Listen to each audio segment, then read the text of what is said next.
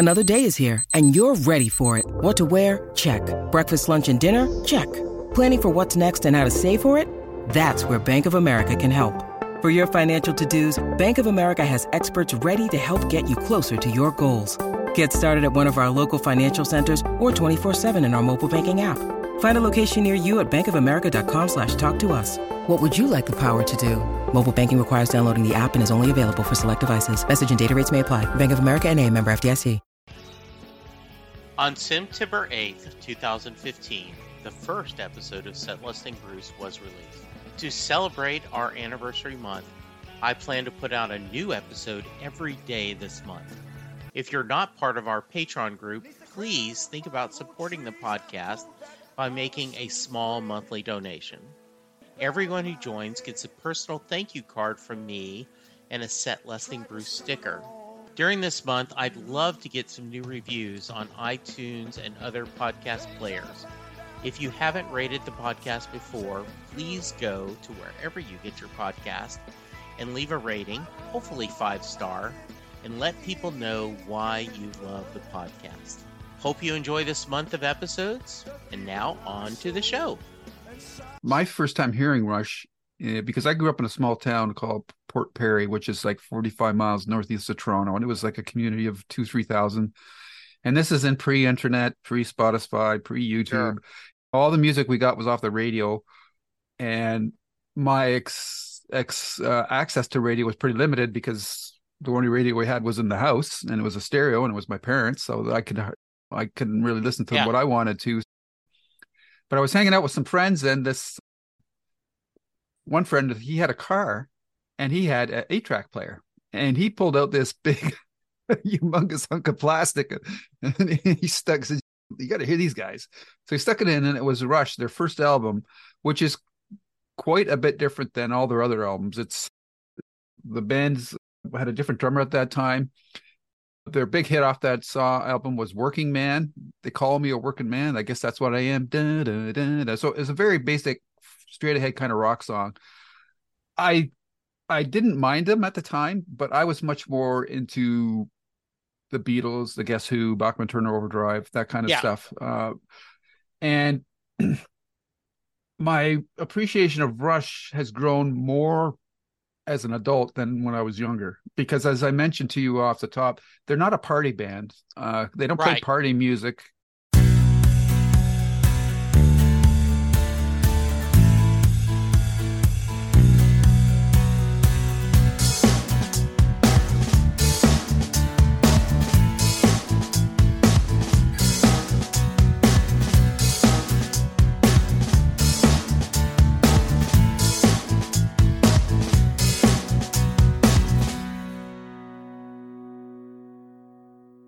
Their music when you're just chilling out. Hello, everyone, and welcome to a new episode of Set Listing Bruce, your podcast all about Bruce Springsteen, his music, and mostly his fans. I am your host, Jesse Jackson. Joining me today in a very wonderful special episode, as I'm going through 30 days of Springsteen episodes. Lou is one of my oldest podcast friends, and not in age, just in length. Lou, well, in both. Yes, that's true. Both of you and I, yeah. Lou was one of the podcast hosts in the Farscape podcast that I started doing years ago. We have remained friends. We have talked. We have done a couple of, during the 80s reboot podcast, we did Stephen King books of the 80s. And then we went to Dragon Con together one year. Yes, we did Dragon Con together. Yeah. And we currently are doing a Babylon 5 rewatch for me, a new watch for him. And we do just random sci-fi TV stuff. We've talked The English, which was Lou's suggestion, which was amazing. And that's actually a Western. It is a Western, yeah. It was totally ungenre. Yeah. Station 11. We just have done a lot of great stuff. He is Midnight a huge Mass. Yeah. Oh, and coming up, we've got a new one your guy's got a new one coming up in October, Yes, right? Edgar Allan Poe. Yep. Yeah, I'm looking forward to see what he does. But Hmm. Mike yes, Flanagan Mike for Flanagan. those who don't know. Yes. Yeah, Mike Flanagan, just truly a someone that I had never spent any time with. And Mhm. I'm like, I do not like horror, but I like he is a That's good uh, writer. that's why I'm pushing Jesse to watch his other Netflix series, especially for you. I think you'd like the Bly Manor series because it's like the English. It's a romance story at its roots Yeah. or at its heart. So it's a really good. Yeah, the house, the Haunting of Hill House it's also a love story, but it's a family love story. But it's definitely more horror focused than. Mhm. Yeah. Yep. So being from Canada, we did do a special where Karen, and I talked about the Tragically Hip, Mm-hmm. and I loved spending time with that band. Mm-hmm. So I reached out to Lou and I said, hey, during this 30 days of 30 episodes, I'd love to have you join me. And he said, I've got two. We can talk Rush and we can talk Tom Cochrane. So we're going to Mm-hmm. do Rush today and we're going to do Tom Cochrane another time. Okay. So, Cool. what about Rush? Why did you want to talk about Rush? Rush is a very interesting band in contrast to the Tragically Hip, who I think are I don't want to term them a pop band, but they're a much more of a social gathering party type band. Whereas Rush is in a way is you're like your Pink Floyd, your solo listening to experience type of group. They're very technically proficient. They're Neil Peart, the drummer, is often rated as one of the two or three all-time top drummers. We got John Bonham and Keith Moon, and Neil Peart is right in there. Some say he is the best. I'm a Canadian, so I'm prejudiced. I think he is the best drummer, technically. He does a 10-minute live performance, I believe, in Germany, and it's just amazing. He's got like a 360-degree drum kit, and he actually, halfway through the set, flips his chair around to the other side and continues playing. So, amazing drummer. And they're also a hometown band for me because I grew up in the Toronto area, and Rush is from Toronto. And they consist of only three members. And if you listen to their songs, Jesse, I don't know if that you were struck by how much music there was actually in their songs, but it's only three of them. So you have Neil Peart, who's the lead singer and bass player. Or sorry, Neil Peart's the drummer, and he wrote most of the lyrics. Geddy Lee is the bass player and lead singer. He also does keyboards. And Alex Lyson plays lead guitar. And their music is much more esoteric and I, it's much more philosophical. They don't write the typical boy meets girl, let's let's party songs. Or oddly enough, they do have a couple of songs about riding a car, Red Bruschetta, for those of you in the know out there. And so they just have a really uh, eclectic range of music. They're termed a progressive rock band.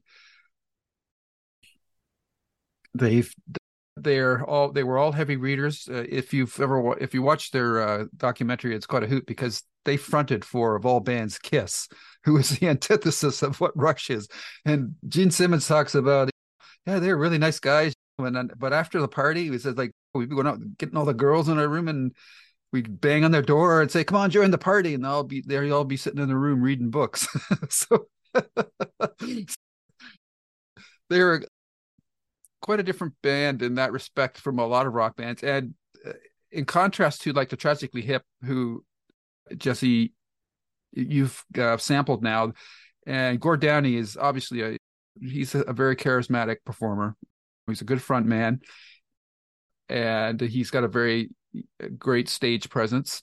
Whereas Rush is very much just doing the music, playing the songs, and their goal was to sound as good live as they did on their albums, and they were very good at doing that. And one clip I sent you was YYZ. I don't know if you had a chance to listen to that one. Sure. That was the live in Rio. the energy of the crowd was just so fantastic and that's just an instrumental. And YYZ is the call signs for the Toronto airports. Every time they were on tour, anytime they're back to Toronto and they heard the call sign or saw it, that struck a chord with them, and they decided to write that song. And that's a very interesting song. It's rock, it's jazzy, it's got some great solos for each of the players in the band. And if you listen to that version and then listen to the studio version, there's hardly any difference between the two. It's pretty amazing. Hello, Pantheon Podcast listeners. Christian Swain here to tell you more about my experience with Raycon earbuds. Our family now has 3 pairs of Raycon earbuds around the house, and my wife just grabbed a pair of the Headphone Pros to replace some headphones from a company that was double the price.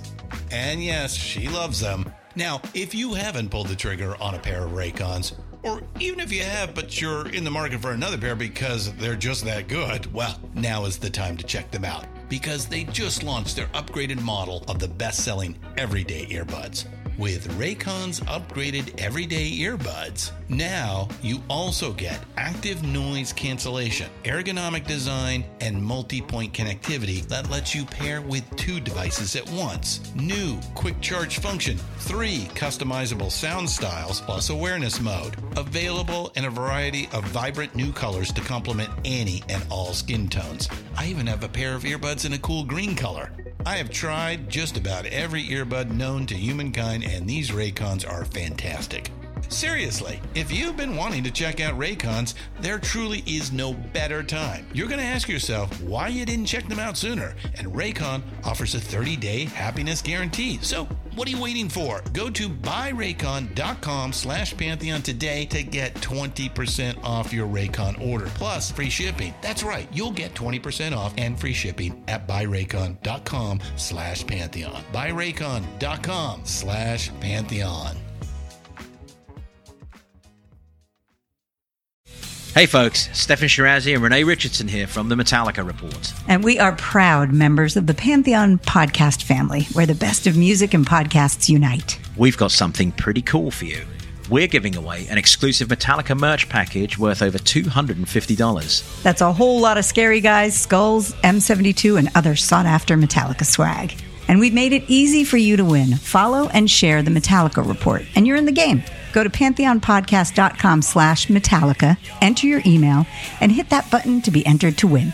And just like that, you're eligible for our monthly exclusive Metallica merch package. And guess what, rockers? You can enter every month, so just do it. And while we love our global brothers and sisters, the lawyers won't let us ship outside the U.S.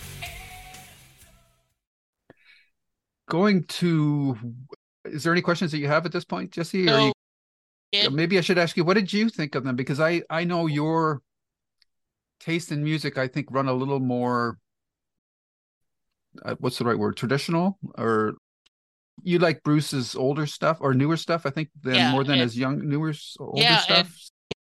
I was a child of AM radio in the 70s. Mm-hmm. Yep, same here. In fact, I did want to talk to you about that, but I'll get to that in a minute. So I remember some of my buddies loving Rush. Oh, okay. And it didn't click with me. I didn't understand it. And so as I was listening to it, it did not have an emotional catch to me. No. Like with the Tragically Hip, that it spoke to me emotionally, either the lyrics or the songs or the story. It connected to me somehow. Right. On this, it was more, that's interesting, but it wasn't. That was the kind of reaction you would have. Yeah. But it's not something that I go, wow, that's interesting. But I did want to go back just a little bit. Can you remember when you first heard them? And what about them spoke to you? Why did you find them interesting? It's interesting that you ask me that question because, and I'm going to really date myself here. My first time hearing Rush, because I grew up in a small town called Port Perry, which is like 45 miles northeast of Toronto. And it was like a community of 3,000. And this is in pre-internet, pre-Spotify, pre-YouTube. Sure. All the music we got was off the radio.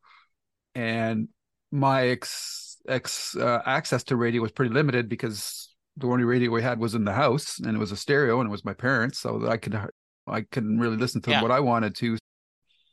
But I was hanging out with some friends, and this one friend, he had a car, and he had an 8-track player, and he pulled out this big, humongous hunk of plastic, and he stuck. Said, "You got to hear these guys." So he stuck it in, and it was Rush, their first album, which is quite a bit different than all their other albums. It's the band's had a different drummer at that time. Their big hit off that album was "Working Man." They call me a working man. I guess that's what I am. Da, da, da, da. So it's a very basic, straight ahead kind of rock song. I didn't mind them at the time, but I was much more into the Beatles, the Guess Who, Bachman Turner Overdrive, that kind of stuff. And my appreciation of Rush has grown more as an adult than when I was younger, because as I mentioned to you off the top, they're not a party band. They don't play party music. Their music when you're just chilling out, drinking a beer, or having a drink, or smoking a doobie, whatever. Yeah. And as you get older, you get tired of pop songs because they're generically, like today.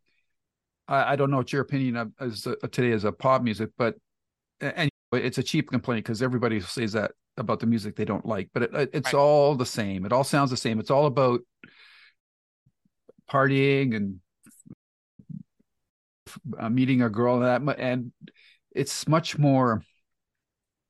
You got auto tune, and it's much more artificial. Whereas with these guys, like, they still had their hooks into rock and jazz, early roots of that stuff. So I came to appreciate them more as I grew older, and I appreciate their technical prowess, their ability. And I think one of the reasons why their songs don't grab people is because they fool around with time signatures quite a lot. So they don't give you the common riff harmony. They go all over the place with some of their stuff, which is why they were termed a progressive rock band. I can think of one song in particular, Jesse, I don't know if you had a chance to listen to, was "The Spirit of Radio." Yes. You listen to that song. So that song's going on. That's probably one of their more conventional songs. But then all of a sudden in the back half, they go into a reggae beat. And people are going like, what the hell is this? And this is a band that does transitions better than anybody. They can play a really hard driving chord and then switch over to that reggae beat, which and do it seamlessly. Like, you're listening to it, says, how did they do that? But they're able to pull off that kind of stuff. And some of their albums were concept albums. So I came to appreciate them more as I grew disenchanted with the music of the day. And I think that's probably a common thing for everybody as they grow older, because you naturally glom on to the music of your youth, because that's when you're out socializing and that's the backdrop of whatnot. And I just think that in this day of artificial synthesized music, their refreshing, natural, stripped down approach to music is just something to behold. And it's different. Like, you listen to Rush, and it's a different sound than you'll hear from any other band. And that, you may think that's a strength or that's a weakness, but that's just the way they are. They write fantastic lyrics. I think that in particular, one of the songs I gave you was "Closer to the Heart." I don't know if you had a chance to listen to that one. That was off the Farewell to Kings album. And I just want to read a couple of the verses here, because I think it's really relevant today, especially if anybody's following politics in any country, anywhere. It goes off. "And the men who hold high places must be the ones who start to mold a new reality closer to the heart, closer to the heart. Blacksmith and the artist reflected in their art. They forge their creativity closer to the heart. Yes, closer to the heart. Philosophers and plowmen, each must know his part to sow a new mentality closer to the heart. Yes, closer to the heart. You can be the captain, and I will draw the chart, sailing into destiny closer to the heart."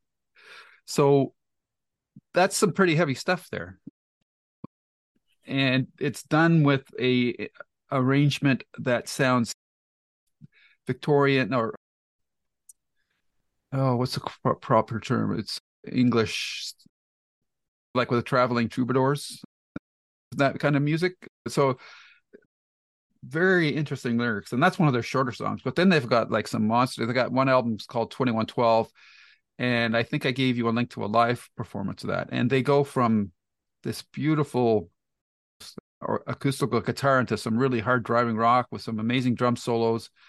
And that one really shows off Neil Peart's ability with all the stuff that he does with his drum kits. He's doing the wind chimes and he's hitting the bells and all that kind of stuff. So it's a group that you will have to come to with a certain mindset, and that is you want to hear musicians that are really good at playing their instruments. And if you like philosophical type of songs, some of the more conventional ones, Tom Sawyer is their biggest hit, and that's got a driving beat, and it's irrelevant to today's world.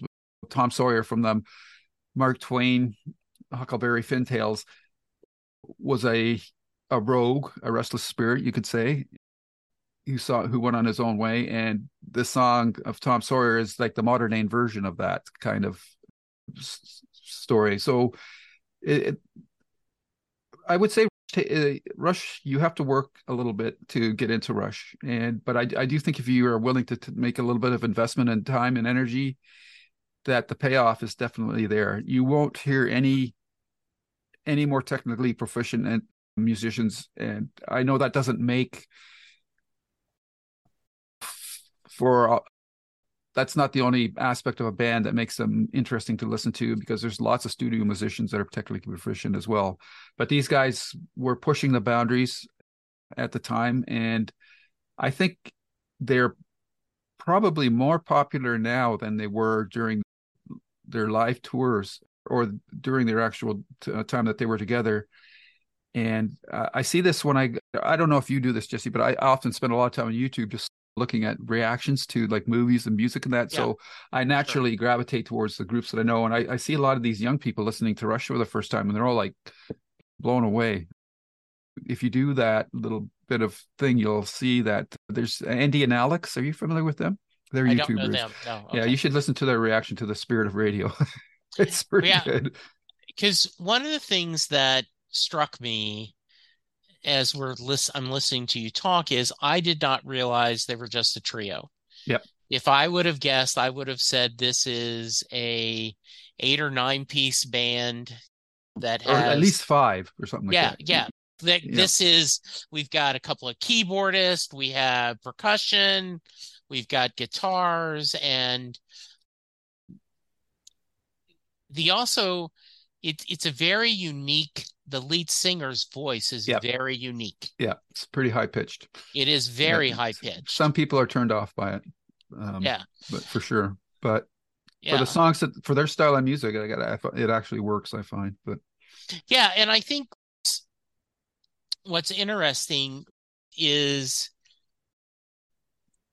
often when you become a fan of a band and you start doing a deep dive, you start peeling back the onion, right? To see, originally you become a fan of a band because you like how the song sounds, right? And you get into it.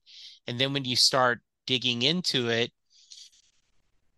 good bands have something to say that is more than just, and I love a love song as much as anyone else. Yeah. It can be fun. There can be a simple thing, but usually, right, you want a little bit more. That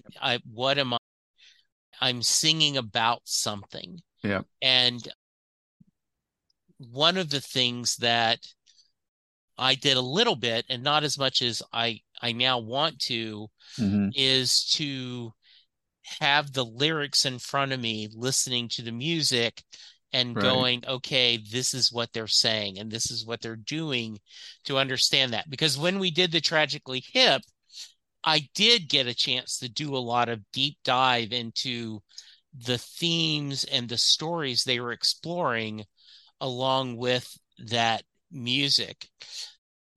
Yeah. And I do think I think you are really fair at you. There are other bands too that you have to spend a little time with. Mm-hmm. You can't just turn them on. I love Queen, right? But Yep. you put Queen on, you're like, man, Yeah, there you are. and Queen is a very accessible band. Freddie Yeah, Mercury's voice alone is worth the price of admission, right? yeah, So yeah, exactly. That's a perfect way to put it. yeah, It's a very accessible band, right? yep, It yep, is Creedence Clearwater or John Fogerty. A lot of the Motown music, right? yep, It just you're in that place and it feels you. yep. I like that idea that you've got to work a little bit to do this.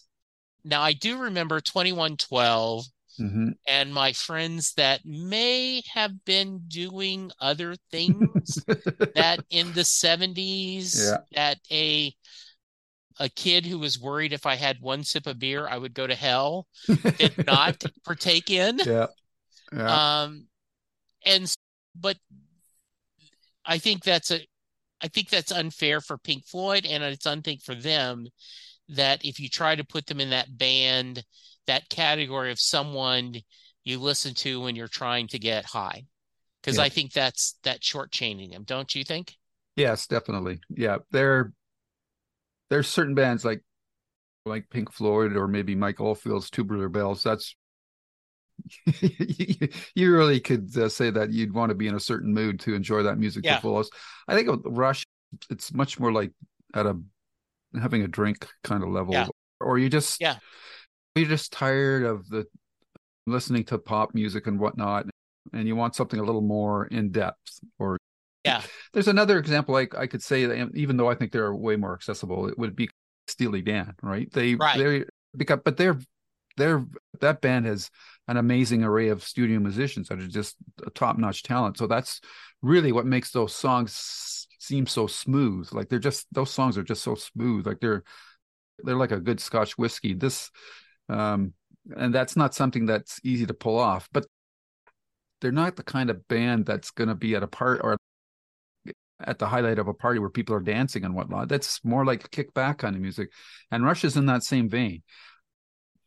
But even their poppier songs, like I think the Spirit of Radio is probably their poppiest song. I don't know if you listened to that. Did you listen to that one? I think I did. Yeah, Okay, because even in that one, like they talk about it, and it's a love song to radio, and it talks about begin the day with a friendly voice, a companion unobtrusive, plays that song that's so elusive, and the magic music makes your morning mood.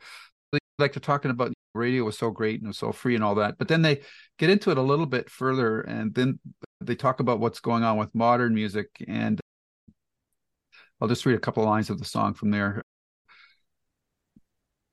Bright antennas bristle with the energy, emotional feedback on a timeless wavelength, bearing a gift beyond price, almost free. All this machinery making modern music can still be open-hearted, not so coldly charted. It's really just a question of your honesty. Yeah, your honesty. One likes to believe in the freedom of music, but glittering prizes and endless compromises shatter the illusion of integrity. Like, that's pretty heavy stuff for a pop song. yeah, it Like is. it's but that's the kind of stuff they wrote. And Rush as a group, Neil and Alex were high school buddies, and their original drummer was a high school buddy as well, but he dropped out after the first album because of health problems. So then they brought in Neil Peart, and he is a very introverted person. And unfortunately, Gord Downey, he tragically suffered from a brain tumor later on and then passed away in 2020. And the band was just getting ready to gear up for another tour at that point. And at that point, they've been together for 35, 40 years. But they were very private. Neil had a really rough life. He lost his first wife and daughter within a year, and he just basically fell off the map. He got on his motorcycle and just drove around the country and just working things on his own. And like the other guys in the band had no clue where he was. They didn't talk. He didn't talk to them. And finally he came back after coming out to peace or to a place where he felt like he could move forward again. And then the band got together again. And and then when he got this illness, the band knew about it for like maybe 2 years before they retired, but he kept it private. And then he spent his last year with his family and before he passed away. And that whole time, the other two members of the band knew that they weren't going to tour again because he was sick. And that's the dynamic of their band. They were a much more private band. And for a lot of people in my age group growing up with them, there was a lot, because everybody liked the rock and roll groups and whatnot. Rush was termed as a band for nerds and losers, and the guys in the band are nerds themselves, right? Yeah, like you talked about Gene Simmons, right? Yeah, they're reading books. Yeah, but some races, the turtle slow and sure wins the race, and I think that Rush's legacy has been that their music is being discovered by more people today because of the dissatisfaction with current music. And I think they're more popular now than they ever were before. So I do think if you give them a little bit of a chance, start with their more accessible stuff, like Subdivisions is another song I think I mentioned for you to listen to. Yeah. That's a pretty straightforward song about being outcast in a society where everything's predetermined and predecided, and it's got a pretty good beat in that. And yeah, they've just got their songs got progressively more complicated and complex as they went along. And then when they got to moving pictures, they scaled back and made a more accessible song. So that's where like stuff like Spirit of Radio, Red Barchetta, which is about a red sports car, YYZ, Limelight, Living in the Limelight. They talk about the relationship between being a rock and roll star and the audience, and how they didn't feel comfortable pretending that they liked everybody and stuff like that. So they were pretty honest, but they were they were nerds. Like they had some bad choices and costumes. You see them with some earlier pictures wearing silk kimonos and that. It just looks so silly. But they were just some Canadian kids just doing their stuff. And they had more success in the States than the Tragically Hip did, that's for sure. I think their big break was in Cleveland, and then they did all right with that. And then they toured with Kiss.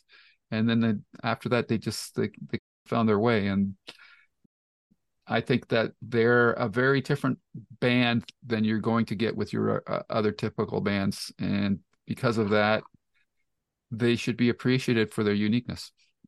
Yeah. So did you ever get a chance to see them live? No, I did not. Okay. No. That sounds like a little bit of regret on your part. Yes, definitely. Yeah. I wish I had it, but no, I never did.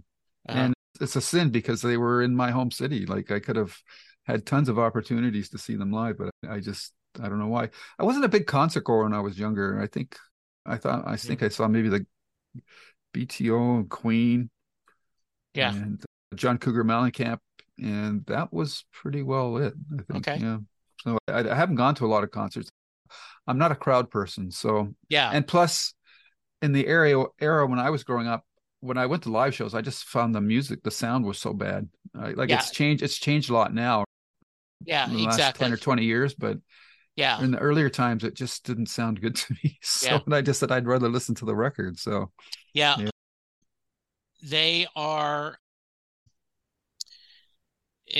as of 22, they are 84th in the U.S. with sales of 26 million albums. 14 platinum, 3 multi albums in the US, 17 platinum albums in Canada. They've been nominated for 7 Grammy Awards, won several Juno Awards, and they are in the Canadian Music Hall of Fame as of 1994 and the Rock and Roll Hall of Fame of 2013. Yep. Not bad for a couple of kids from Canada, right? That's right. Yep. Yeah. From the suburbs of Toronto. Very nice. Yeah. Any other thoughts about Rush before I ask you some Bruce questions? Okay. Any more thoughts about Rush? I would just recap it all by saying you might not on first listen immediately grab towards the band, but I think if you give it a little bit of work, go with some of their bigger hits, and they're easy to find what they are. Spirit of Radio, Tom Sawyer, Limelight, Subdivisions. I personally like Farewell to Kings quite a bit. Time Stands Still is a great song about how quickly life passes for everybody, and that's probably one of the more accessible tunes as well. And they are just fantastic musicians, and if you want to see top performing artists at their various position music instruments, then these are the guys to check out for sure. Yeah, I'm gonna spend a little more time talking to him. I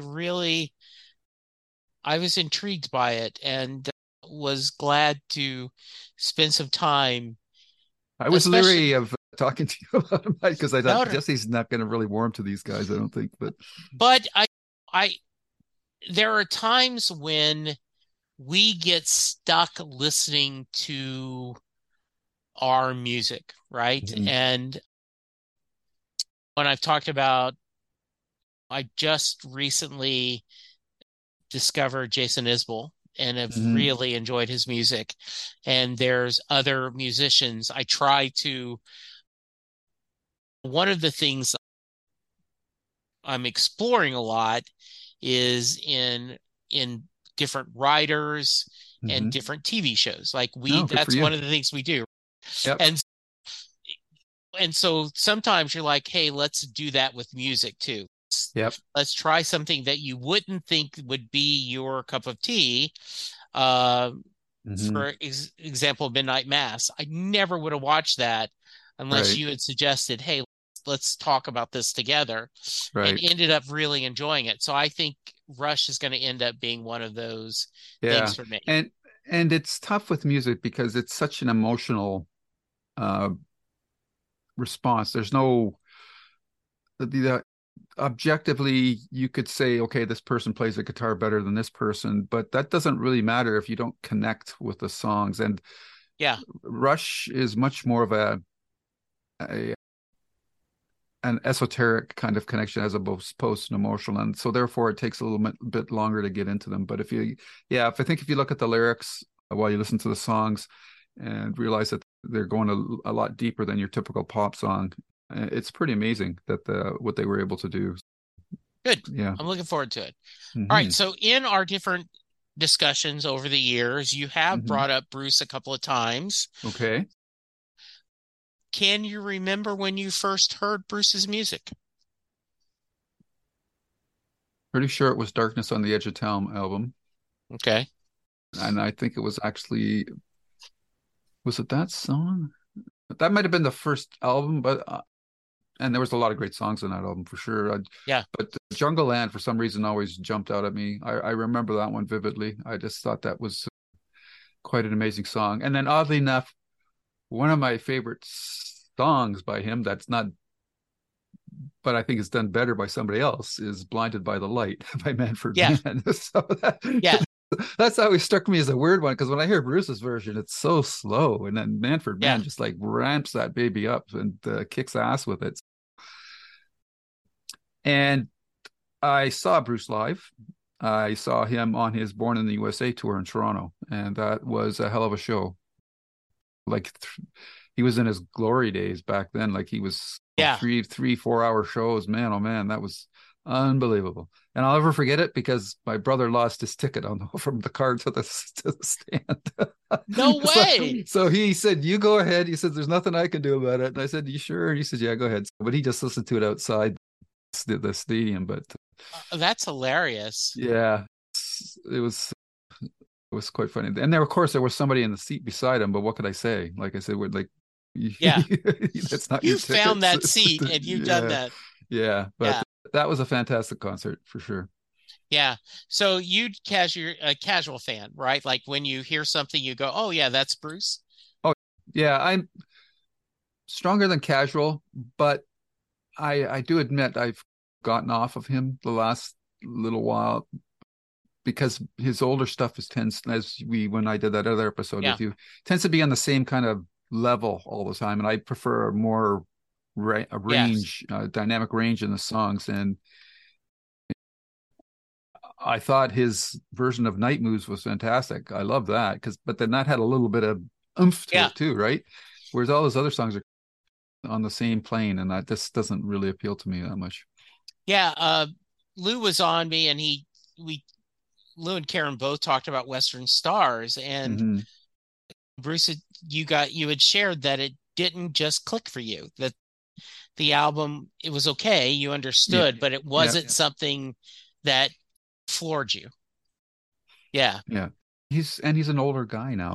Yes, seriously, he can only do so much, and that's what he does now is it's still amazing for somebody at his age.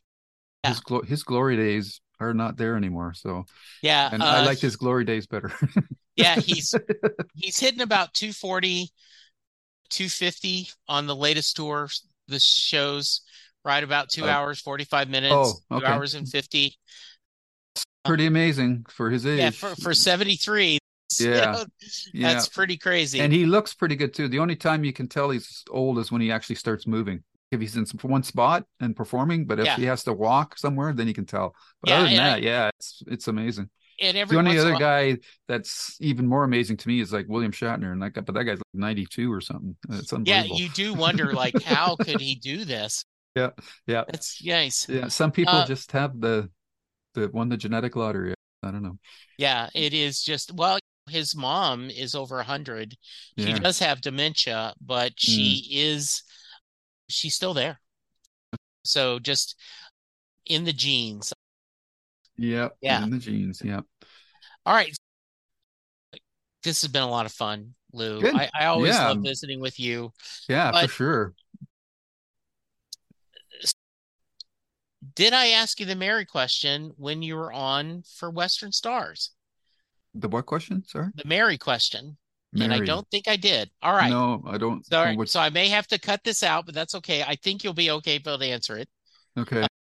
I end every podcast with the Mary question. Jay Armstrong is a honors English teacher that's now retired, but when he was teaching, he would give his students the lyrics to Thunder Road, and they would read them, and they would treat it as if it was a poem, and he would ask his class at the end, does Mary get in the car at the end of Thunder Road? That is your question.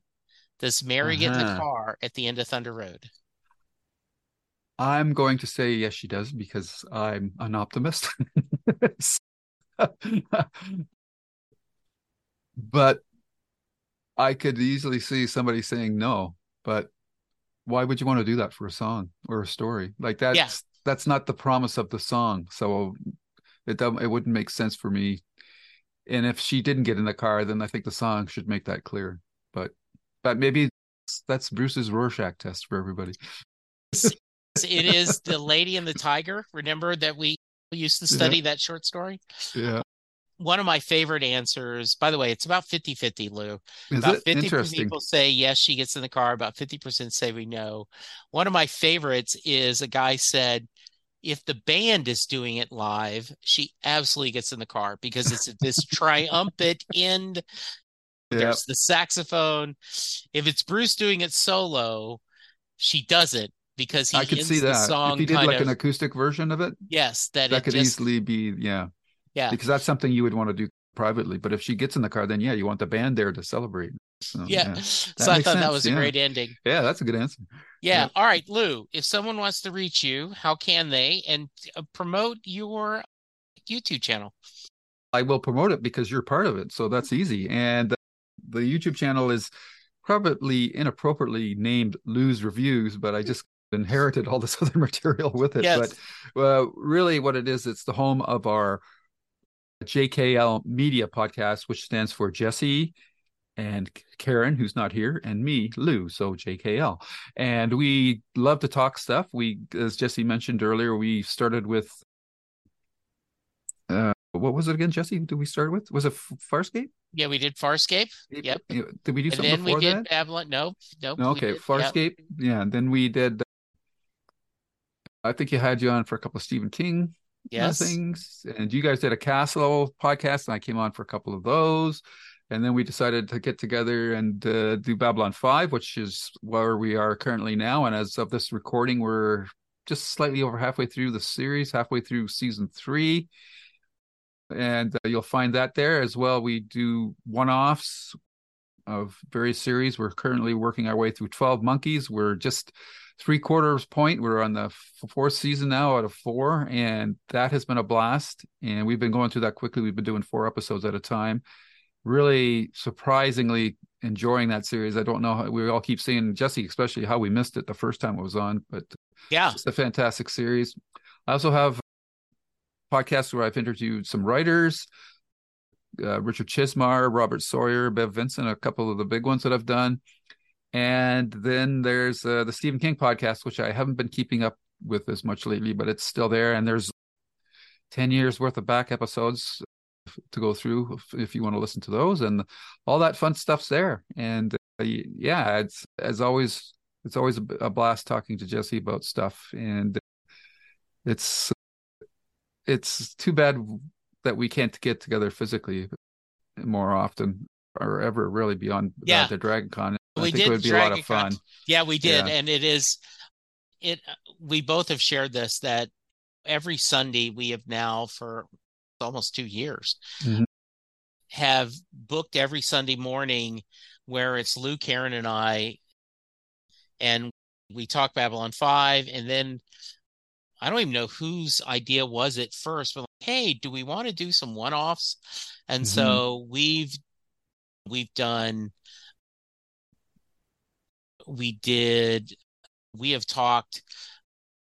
did Midnight Mass. Station 11. Yeah, Station 11. That was really well. Devs. Yeah, Devs, which was something we would have not talked about. And we rotate taking turns. And I believe the next thing we're going to do is HBO's Watchmen, because you and Karen have not seen that. So we thought that would be a fun one. What we try to do is at least one, or we try to get where there's 2 of us haven't seen it and the other one has, or something none of us have seen, like 12 Monkeys, none of us have seen, and we enjoy. So it's lots of fun. It is a lot of fun. Lou, I just love you. I appreciate you. I do wish you, Chief. I wish we were closer, because I do think that we would spend many hours just sitting here, just visiting and talking. Absolutely. All right, listeners, thank you. Go check out Lou's reviews, like us, listen to us, give us suggestions on what you'd like to cover. I think we're going to do another Canadian band in a couple of months, Tom Cochran. I'm looking forward. I'm going to do a deep dive on that. We're going to have you back to discuss that. And, I think you'll like or find him more accessible for sure. Yeah. He's a Bruce Springsteen, John Cougar kind of vibe, I guess you could say. Okay, good. Yeah. That sounds great. All right. Thank you, Lou. Thank you, listeners. We'll talk to you soon. Goodbye. Take care, everyone. Bye-bye.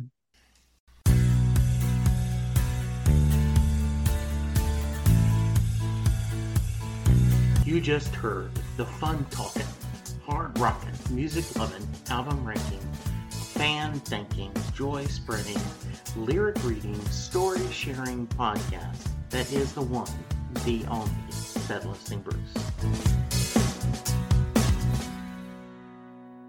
The theme for Set Listing Bruce was written by David Rosen, used by permission. It's NFL draft season, and that means it's time to start thinking about fantasy football. FantasyPoints.com features industry-leading experts and prognosticators using proprietary hand-charted data to help you score more fantasy points. FantasyPoints.com is the place to go for whatever kind of fantasy football you play. Whether you play fantasy football, daily fantasy sports, or do a little bit of everything, Fantasy Points has the meticulously researched content to guide you to victory. And why wait for the fall? Fantasy Points also covers the new spring football league, the UFL. Join the guru, John Hansen, Scott Barrett, Joe Dolan, and other massive names in the fantasy football universe with an exclusive offer. Use code Pantheon for 15% off any Fantasy Points package, including the all-in package with access to every article, tool, and data nugget that Fantasy Points has to offer. That's fantasypoints.com and code Pantheon for 15% off at Fantasy Points. Fantasypoints.com, code Pantheon. Score more fantasy points.